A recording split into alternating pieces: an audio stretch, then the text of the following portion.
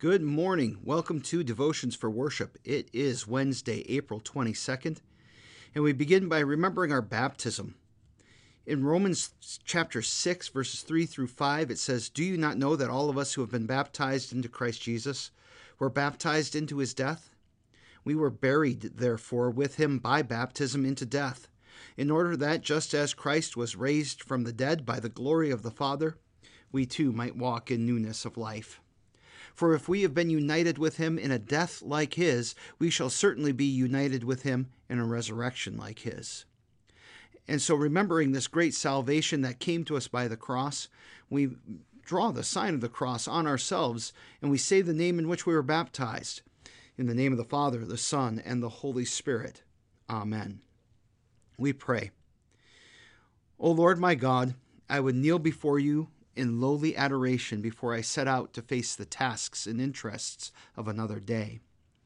I thank you for the blessed assurance that I do not face these things alone or in my strength, but that you are with me always, and that you build me up in your grace. I thank you that my Lord and Savior Jesus Christ was fully human and faced the full experience of humanity and mortality with all of its joys and futility.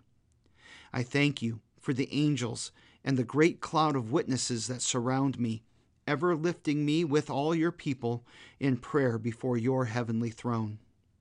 I thank you for the saints who have gone before me in faith, prophets, apostles, martyrs, men, women, friends, and family, who all walked this world by faith in Jesus.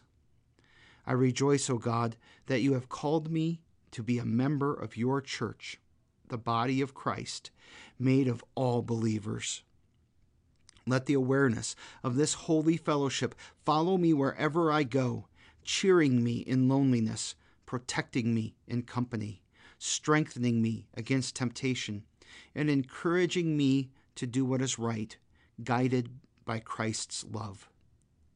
Let your power, O Christ, be in us all, to share the world's suffering and redress its wrongs, holding forth the powerful message of your cross and empty tomb. Amen. This morning we confess our Christian faith using Luther's explanation to the second article of the Creed. I believe that Jesus Christ, true God, begotten of the Father from eternity, and also true man, born of the Virgin Mary, is my Lord, who has redeemed me, a lost and condemned person, purchased and won me from all sins, from death, and from the power of the devil, not with gold or silver, but with his holy precious blood and with his innocent suffering and death, that I may be his own and live under him in his kingdom, and serve him in everlasting righteousness, innocence, and blessedness, just as he is risen from the dead, lives and reigns to all eternity. This is most certainly true. The scripture reading that we are meditating on this week is Psalm 1. Psalm 1. Blessed is the man who walks not in the counsel of the wicked, nor stands in the way of sinners, nor sits in the seat of scoffers. But his delight is in the law of the Lord, and on his law he meditates day and night. He is like a tree planted by streams of water that yields its fruit in its season, and its leaf does not wither. In all that he does, he prospers. The wicked are not so, but are like chaff that the wind drives away. Therefore the wicked will not stand in the judgment, nor sinners in the congregation of the righteous. For the Lord knows the way of the righteous, but the way of the wicked will perish. Yesterday we talked about meditation being similar to a daydream or to worry, this constant presence in one's mind. And what we want to have in our mind is God's law, his teaching. That's literally what Torah means, is teaching. Today it says that a person who meditates on God's word, on God's law, is like a tree that's planted by streams of water that yields its fruit in season and its leaf does not wither. This is kind of an interesting little passage in the Hebrew because when it says that he's like a tree planted by streams of water, it's really an image of a tree that's been transplanted by a canal. It's something that's very intentional. That when we have God's word in us and we're meditating on it, it's as though God takes us and plants us by these streams, which really brings to mind, for me anyhow, the image of baptism. That our faith is watered and sustained in those waters of baptism, where God comes to us to cleanse us of our sins and to give us new life. And because this life that we are now living is in God's providence and in His grace and in His mercy, that tree yields its fruit in its season, and its leaf doesn't wither.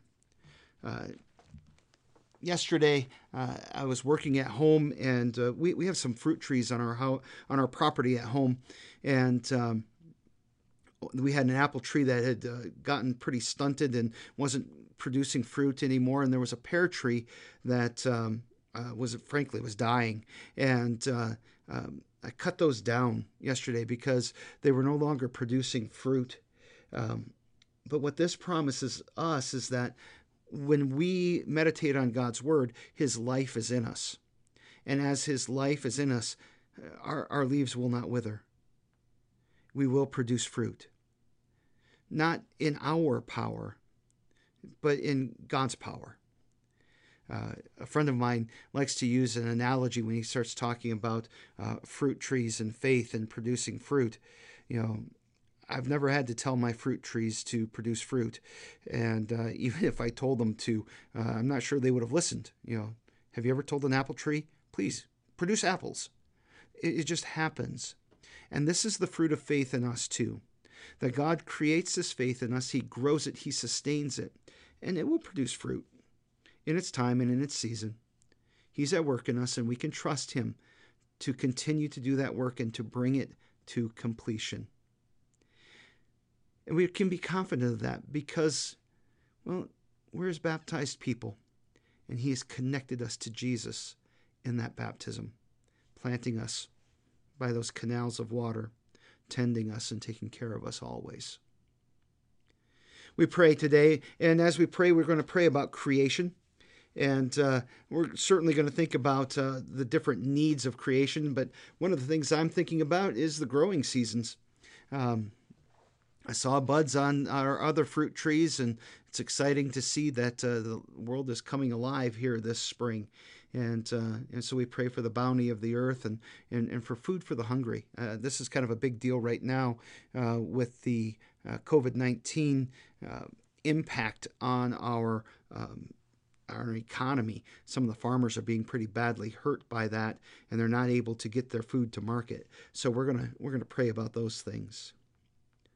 Lord God, Heavenly Father, we thank and praise You for this world that we live in. And we pray, Lord, that You would bless Your creation. And we ask that You would be at work in this world. And in fact, we do see that You are at work. Just as You promised Noah way back in Genesis, the seasons continue to shift from one into the other.